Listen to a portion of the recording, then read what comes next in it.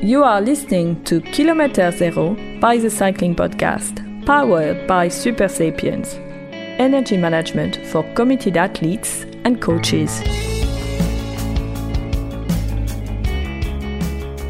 Well, we're into week 3 of the Tour de France, and by that time we're all in the mood for a little diversion, aren't we? We want to go off the beaten track and see what else France has to offer. And on Friday evening, Francois took us on a little journey to meet somebody completely unconnected with the race, but what a fascinating character he was. Robert Eden, the great nephew of Anthony Eden, former British Prime Minister, who is now a winemaker in France. We went to meet him and he was a force of nature. But how did you come across him, Francois? Well, by chance during the pandemic, I was actually, I was in the first lockdown. I don't know about you guys, but I did lots of sport, but I did lots of boozing as well, and because I had to regain weight after losing it by running or riding my stand bike. So I ordered wine bottles from on the internet, and among the boxes that came, there was one bottle of Chateau Maris in Minervois. That's the region we were, last week, near Carcassonne. It was absolutely outstanding. So I ordered more. I went on to their website and discovered the whole world of winemaking that was a bit different. The more wines I ordered from Chateau Maris, whether red, rosé or white, the better they were, and all of them organic. And I sensed there was a kind of a different approach to winemaking there.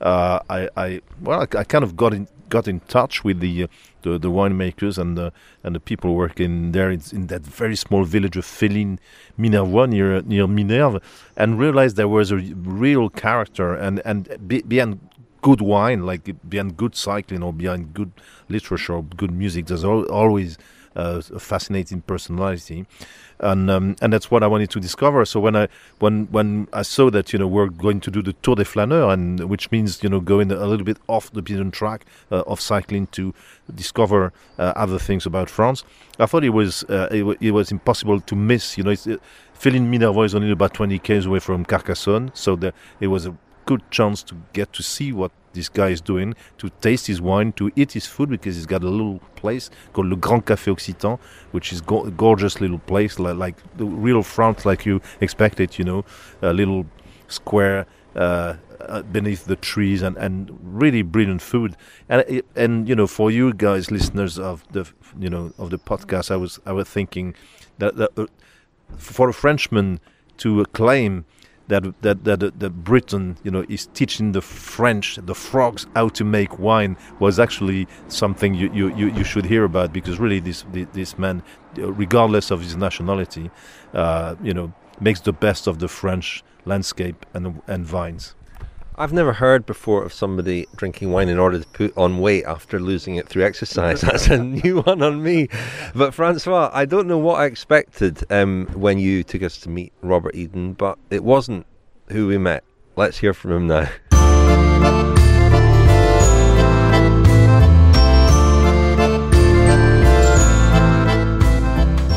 My name is Robert Eden, and I was born in England, and I am here talking to you from the south of France, where we have a vineyard, and we have several vineyards which produce organic and biodynamic grapes, which make organic and biodynamic wine.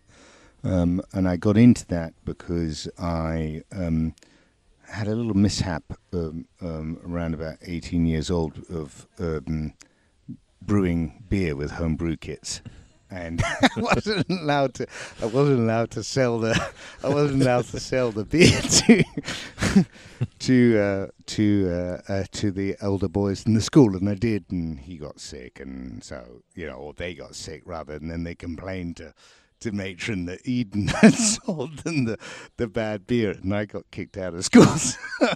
Anyway, so this is the thing. That's a true story, by the way, and that's really what happened. And then I had to get out of England, and so I left, and I got a job pruning vineyards in South Australia. You really had to get out of England. Well, I didn't have to get out of England. But my father was not very happy with the situation, shall we say, and maybe he had a position which was quite a public position, so he didn't want to have his, rebel son, brewing beer in the school and stuff like that. So. And you fell into wine, so to speak. Well, because I got the job because I flew to Sydney and then took a next plane to Adelaide and then just went into the Barossa Valley because I had always had Hugh Johnson's World Wine Atlas, which was it's re-edited several times, a beautiful wine book showing wine regions with maps and labels and stuff like that. And I just loved the whole wine world through that. And so I flew to Adelaide, and so got up to the Barossa Valley, and found a job pruning vineyards, which is really the best way to start making wine, because when you prune the vine, right, you're asking the vine to do something in a particular way. And why are you asking it to do it? Because it's got to produce grapes in a particular way. Why are you asking to produce? Because I want to harvest that in a particular way. Why do you want to harvest that in a particular way? Because I want to make wine in a particular way. So really, pruning is the start of winemaking, and I was lucky enough to start there. And when did you come to France? What brought you to France? After Italy, I came here in 1984. End of 1983, early 1984.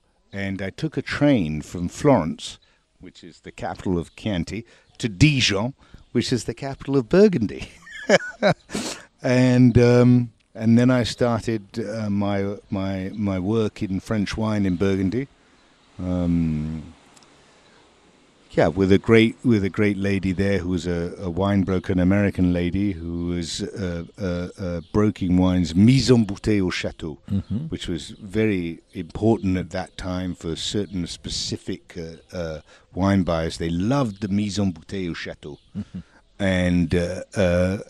And so I worked with her translating, and I didn't speak French at the time, but I learned it on the job. But translating for American buyers, because there we were in the franc and dollar ratio, so it was about 14-1. So the Americans were all over all over France. It was very cheap for them, and I was translating for them in the cellars, tasting wine, Burgundy wines, etc. Yeah. So, you're now here in Minervois. You were first in Burgundy. Why Minervois? Did you know anything about the wines here? Did you have a kind of a craving for more sun or whatever? What took you here? Not at all. You should have been there. I knew a lot about different regions in France. And the one area in France which I didn't know about was the Languedoc-Roussillon. And because of this period of where the dollar was strong, there was one variety which was really taking off in California, which is called Chardonnay. And so we had an American importer who came to Beaune, right, and asked us as a wine brokers, wine exporters, whatever you like, to find him a cheap Chardonnay. So we said cheap Chardonnay doesn't exist in Burgundy, and doesn't exist in South Burgundy, in Mâcon at all, right? But he said, go and find me a cheap Chardonnay. We'll do masses of it. It's going big time in California, etc. One of the places which produces cheap Chardonnay at the time was Limoux. Voila. And so I drove here into the Languedoc, and wow. And that was it. That was for me the great meeting of the Languedoc. And I remember calling my boss at the time after I purchased the Chardonnay in Limoux. I remember calling my boss to say my car broke down. It hadn't broken down, right? But I said I just wanted to. It was just this beautiful region. I was in 1985. It was just absolutely extraordinary, and it still is extraordinary. This is a beautiful, wild, splendid area. So Chateau Maris existed before you came, but often people say good wine is the meeting between a place and a man. Was it love at first sight when you discovered Chateau Maris, or did you think there's work to be done. Well, Mr. Maris, he owned the property. He didn't have any children, so that's why he decided to sell it. And it was a property, and it still is a property, which was not very attractive to touristic buyers, as you were, because it's a village-based property. So the house is in the village, right, it's right over there, and then the vines are dotted all around the village. So people actually prefer a house sitting on a hill with the vines dotted all around them, and so nobody wanted this property in many ways. And it was super ideal for me because I had many different micro ecosystems in different varieties, which were going to give me particular flavor profiles. So yeah, I didn't think about this. I didn't dream about this. I had tasted a lot of wine from the Languedoc after when I came down here. After when I said that my car broke down, I tasted a lot of wine from the Languedoc blind, and I got into it a lot.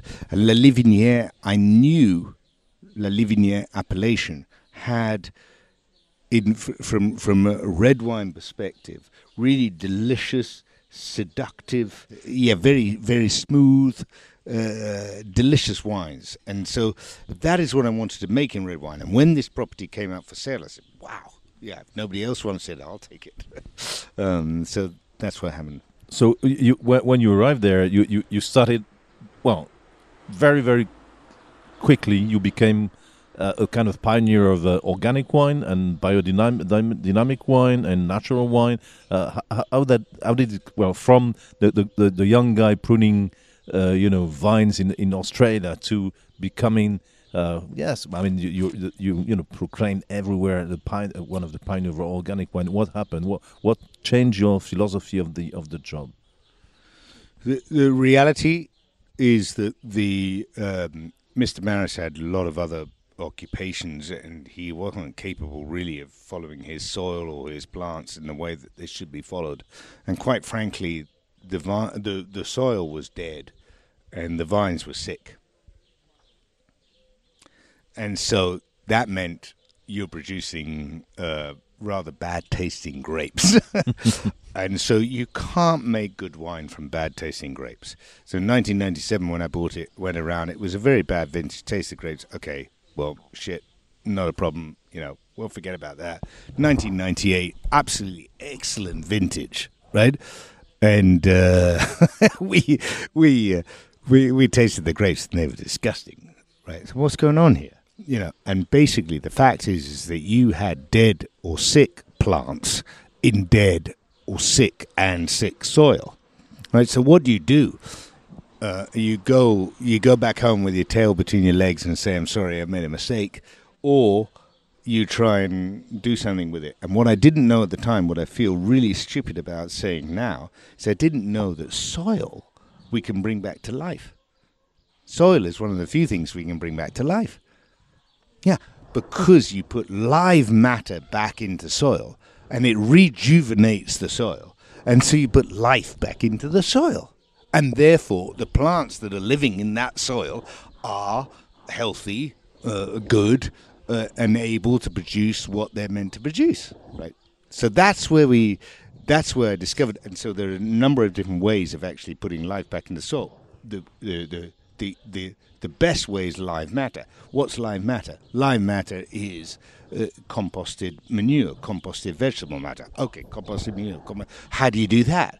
Well, you take a pile of manure and you just leave it in a corner and let it to rot. No, that is not the way to do it. You have to compost manure is a very scientific method. There's several methods. One of those methods is the biodynamic method, and that's how I came to discover the biodynamic method of agriculture through producing biodynamic compost to rejuvenate life in our soil, which is very necessary. And when we saw the reaction that it gave on the compost, right, we said, wow, we've got to study this method further and apply it to the rest of our property and to the whole of our culture.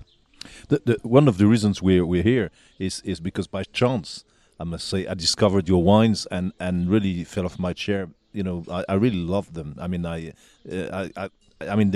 I'm a wine lover, and from time to time you come across something that has just got the right balance of what you like, and there's kind of a I don't know organic relationship with the wine you're having. So I was really as you know, willing to meet you and to know how you do that. And so the interesting thing is, not only did you revive an old chateau that was more or less in decay on dead soil, but you tried lots of very different things, because in the range of wines you're making, there's white, there's rosé, there's reds, but I mean there's the whole range of them you tried very different things on the various little lots you have around, and with that versatility, was it something that you planned in the first place? The beauty of the Languedoc. The beauty of the Languedoc is the versatility. It's almost the rebellious side of France. I mean, basically, excuse me, Francois, but I have to tell you, right? The France is ridiculous, because the appellations, which are these beautiful wine growing areas, right? They've let themselves be governed by bureaucracy, by administrative soldiers, right? Whereas it's not the case, right? The case is, right, is that the wine comes from the people that make it. The wine comes from the people that farm those lands, that harvest those grapes from those vines, right? It is not the bureaucrats that decide, right? It is the people that actually decide what the wine is made. And that's what I love about the Languedoc. There's this rebellious nature, and it's not rebellious enough. And I call upon all of us here is this why to rebel. Is this why you maybe feel so at home here? Because you strike me as a bit of a rebel yourself. Is that why you found such a happy home here? I love it. I love the nature. I love the wilderness. I love the birds of prey. I love the fact that we got the Parc National du Languedoc, which is above us, which is this massive,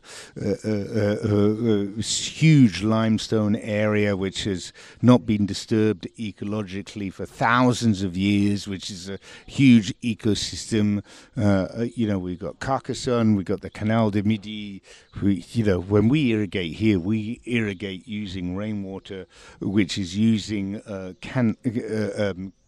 canals, distribution, what should we say?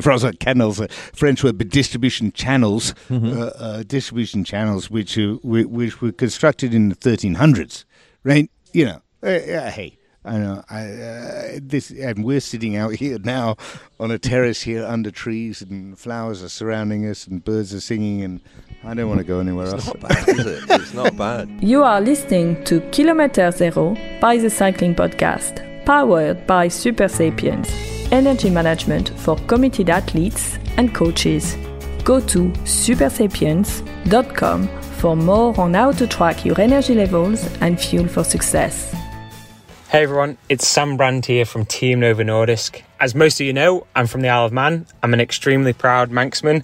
And when you talk about cycling and the Isle of Man, there's one name that keeps coming up, and that's Mark Cavendish. It's fantastic to see his Tour de France this year. It's phenomenal, and to watch him win again is absolutely phenomenal, and it's fantastic to see as a Manxman. To see how he's inspired a generation of cyclists on the Isle of Man is incredible. We have a massive strength in depth as cyclists. It's incredible to see.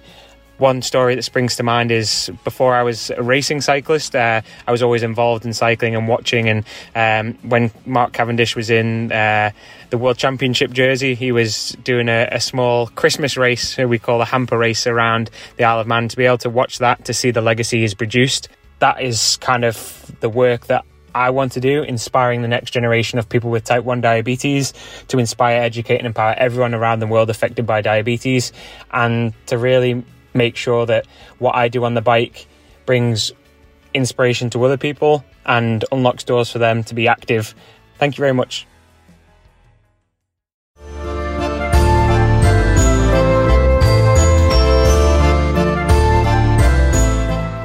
Sir Anthony Eden was my grandfather's younger brother. How well did you know him? I mean, I couldn't say well in many ways, but yeah, we had meetings and some memorable meetings actually. All these type of characters, they're memorable people. So it's beating Elizabeth Taylor or Anthony Eden or Winston Churchill. You met all these people. Yeah, It's you have there's of course, like Jane Goodall as well, who's still alive today, who's one of my superheroes, right? And who I really strongly recommend. That is to me one of the great important people, and she has this great aura, and there are some of these people that have this great aura. Anthony Eden had a great aura about him. He had a great presence about him. He was definitely left an impression. Left a huge impression. Was he a wine lover? I mean, the sellers of the Prime Ministry were. He married a cousin of Winston Churchill, so there wasn't a lack of juice, shall we say? And there still isn't here today. How is it? Well, we'll ask you in a moment what we're drinking here, but we did ask you whether there was any connection with cycling, and you said no initially, but then you revealed that you actually do enjoy spending afternoons watching the Tour de France, drinking a glass of rosé. You have spectacular contemporary photography, which allows you to appreciate it, and commentators which inform you, etc. I mean, they're focusing on a particular area, or a particular castle, or a particular, it's wonderful. Yeah, I love it. I love siesta time. Absolutely, with maybe a little glass of rosé as well, just to help the siesta go well. That's part of the French way of life, watching the Tour and falling asleep. I mean, we were comparing before, recording the Tour de France in many ways, a test match in the old days when it lasted forever. You had to have all the guys out before it was finished. The Tour is a little bit the same tradition, but. Also, what I like when I found out the guy was making these wines I was loving so much was British or English, and it was a kind of validation of my Anglophilia.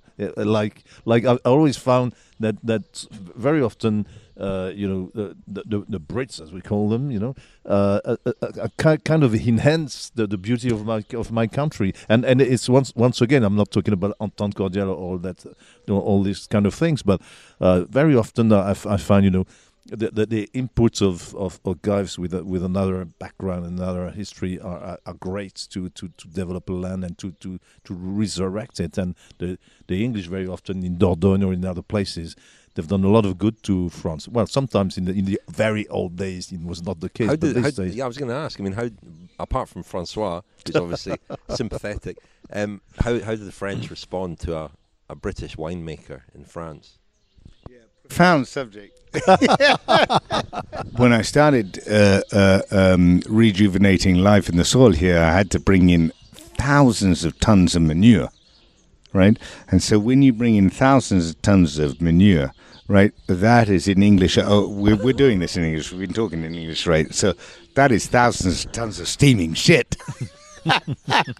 Okay, right. So when it's a metaphor. No, this is real. When you're bringing in thousands of tons of steaming shit on the edge of a French village in your English, okay, right? Oh, hello. Anyway, so. I think all relationships in France. I thought your comments there to me for a lot of other things which I do on a non-for-profit side, right? Because we're a B Corp company here, and so we have a lot of other actions which are involved in societal actions, right? I think your comments are very interesting, very profound, and I think we have an absolute massive work to do with understanding human relations cross-border, and stop closing the borders help us find the workers that want to work. Come on. We're a nomadic species. The humans are a nomadic species. For God's sake, stop this stupid, which is killing so many people and leaving so many people. And we don't have enough workers, huh?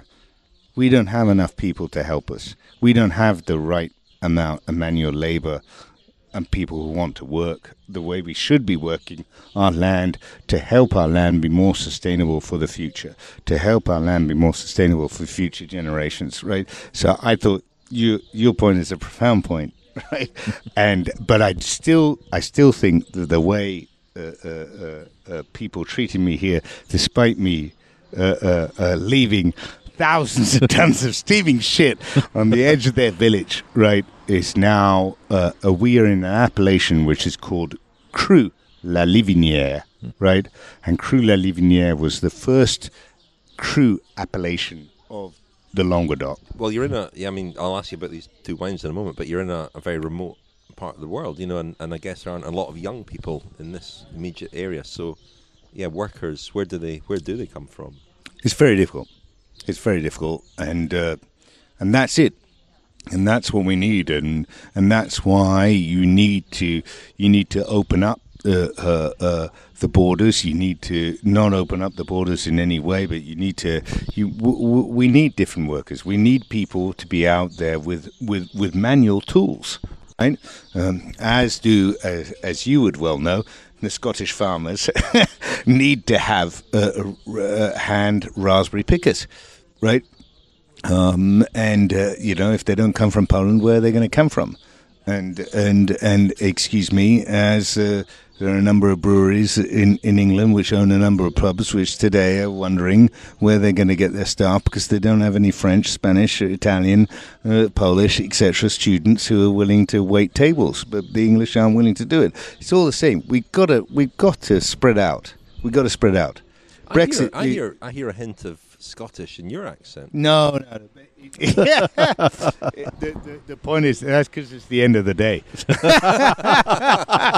You're watching the Tour de France all right? Yeah, we're watching the Tour de France, drinking too much rosé. But we have to. We have to stop this. We must learn to live together with everybody. And we must learn that every microorganism is important.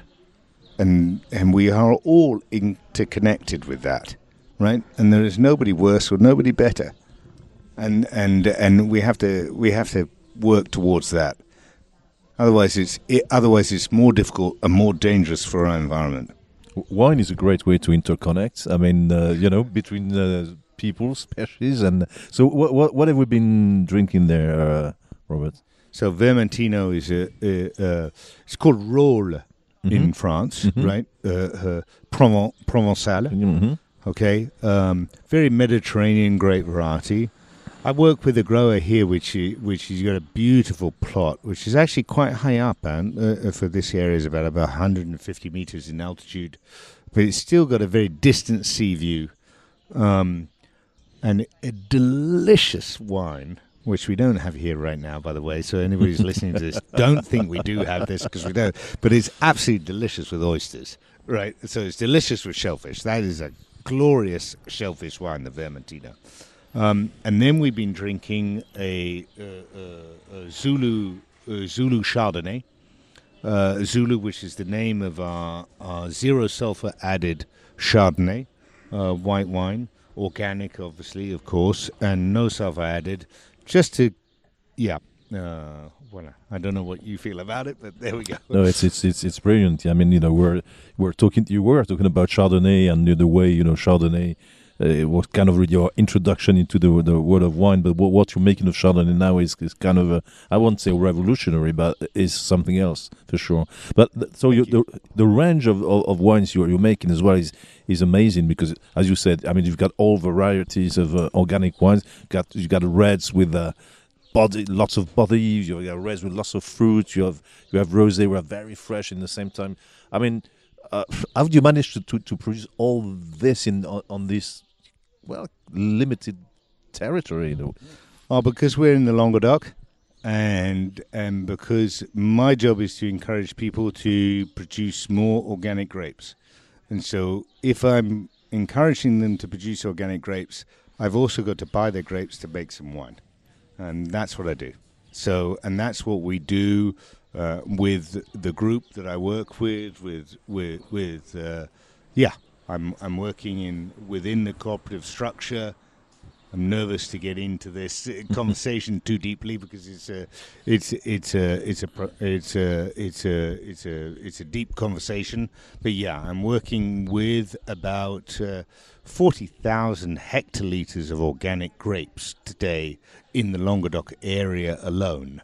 Right. So we're the largest, probably the world's largest organic producer. Working with the French company In Vivo. Right, and In Vivo is France's largest farmer, France's largest cooperative farmer. So yeah, we're doing a lot of things to encourage more organic farming and to encourage more organic growing grapes. But not that organic is the only way, huh, Francois? Okay, come on, let's. No, but I think that's important. Is not to be a sort of organic messiah, not to be sort of this. Organic, this is organic is the best thing in the world. You got to do this. Come on. Organic is a step in the right direction, right? Let's take the step in the right direction. And then let's learn from it, and then let's, grow further. You have a kind of I don't know how to put it, but kind of political implication. Maybe it comes from your family, but I mean you were actor of COP21. You were invited to talk about new ways of growing stuff. Where are you now in this fight, in this struggle, in this quest? We continue. No, but we continue. We have to continue to do it, and I don't like describing it as a fight. I like describing it as a meeting, as a discussion where we're exposing each other and we're looking at each other and we're discussing with each other. I mean, it's all about our that road, that life road, which we've got to take. What I do understand now is that when you point to people and you make people more aware of what's going on, which is simple, okay? And I said to you earlier, I was embarrassed, right, to not recognize how important live soil was to the taste of grapes. Did you hear that, right? And I was embarrassed about that. Well, there's a lot of people still that don't make that connection. There's a lot of people which don't understand that tree which you're sitting under, right, is alive and knows you're sitting under it. Yeah, but in a way, there's a message of hope in the fact that you managed to make such good wines in such an environment, well, in the environment that was your environment when you came here, which shows that in a number of years it's possible, and maybe, well, you make it sound easy, but to overturn the situation and turn that soil into great wine. Thank you. No, but honestly, thank you. I mean, that's great, but that's what we want to do, and I believe you're right. Is that actually it's the same thing about talking about balance, right? When you're talking about balance in nature, you're talking about balance in the fruit which is produced. That can make great wine, and a balanced wine tastes good, right? And so a balanced fruit tastes good. A balanced person is an enjoyable person to be around. This is all about that, and so yeah, we're striving towards that. But we don't know everything. We're continuing to learn, right? We are aware, and we are looking around what's happening, and we love life, right? And we want to respect all living forms. That's important.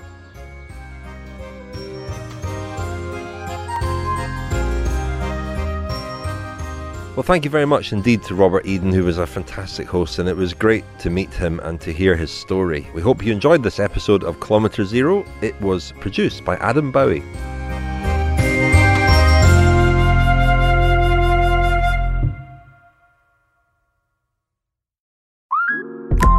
Instacart shoppers know groceries. They know that you can't make guacamole with rock-hard avocados.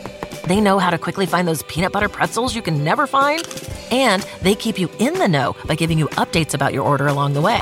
Let Instacart shoppers help take shopping off your plate so you can get time and energy back for what really matters. Visit instacart.com or download the app to get free delivery on your first 3 orders. Offer valid for a limited time. Minimum order $10. Additional terms apply. Instacart. Add life to cart.